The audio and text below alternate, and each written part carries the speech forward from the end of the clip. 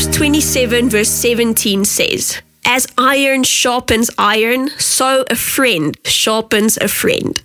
We are journeying through the idea of what it takes to live a life that is full of faith.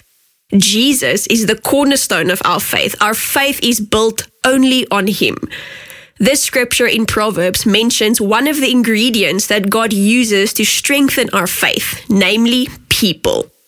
The people of God is instrumental in our lives to bring about growth and sanctification. Today, if you are feeling low on faith, if you are feeling low on passion, reach out to a friend and ask for prayer. Allow that friend to sharpen you. On the other hand, if you are feeling full of faith and full of passion, you can also reach out to a friend and pray for them.